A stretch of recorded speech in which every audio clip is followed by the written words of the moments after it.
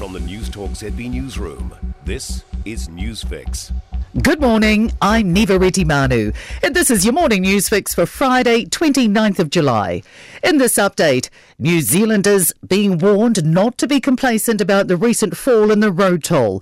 Latest figures show 320 people died on our roads last year, down more than 11% on the road toll in 2018.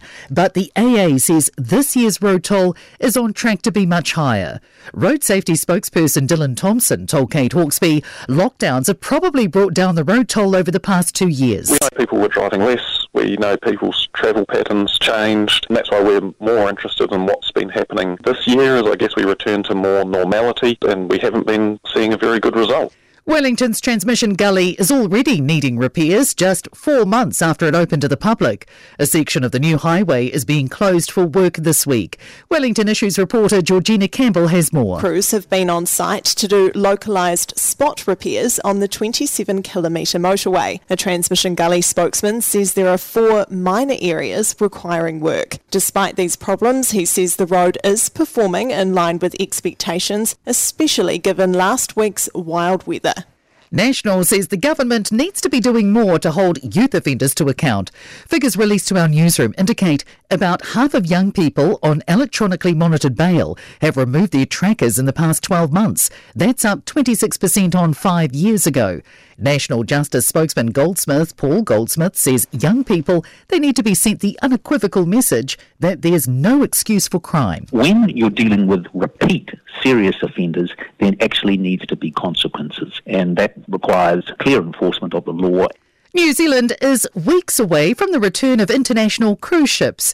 The maritime border reopens on Monday, with the official cruise season getting underway in October. Danica McLean has more. News Talk ZB can confirm the Pacific Explorer will be the first to dock at Auckland's Queen's Wharf on August 12, arriving from Brisbane. Cruise Association Chief Executive Kevin O'Sullivan says the early visit is being made to celebrate a long-awaited and exciting milestone. He says the return of cruises will bring economic benefit and vibrancy for places like Auckland, which have been quiet without international tourism.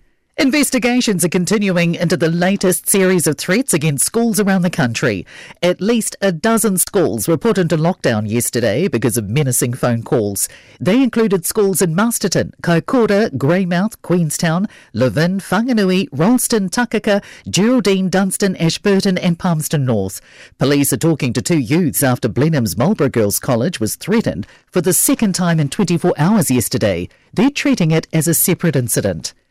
In sport, golfer Lydia Ko is tied for second, one stroke off the lead after her opening round at the Scottish Open. She shot a 7-under par 65.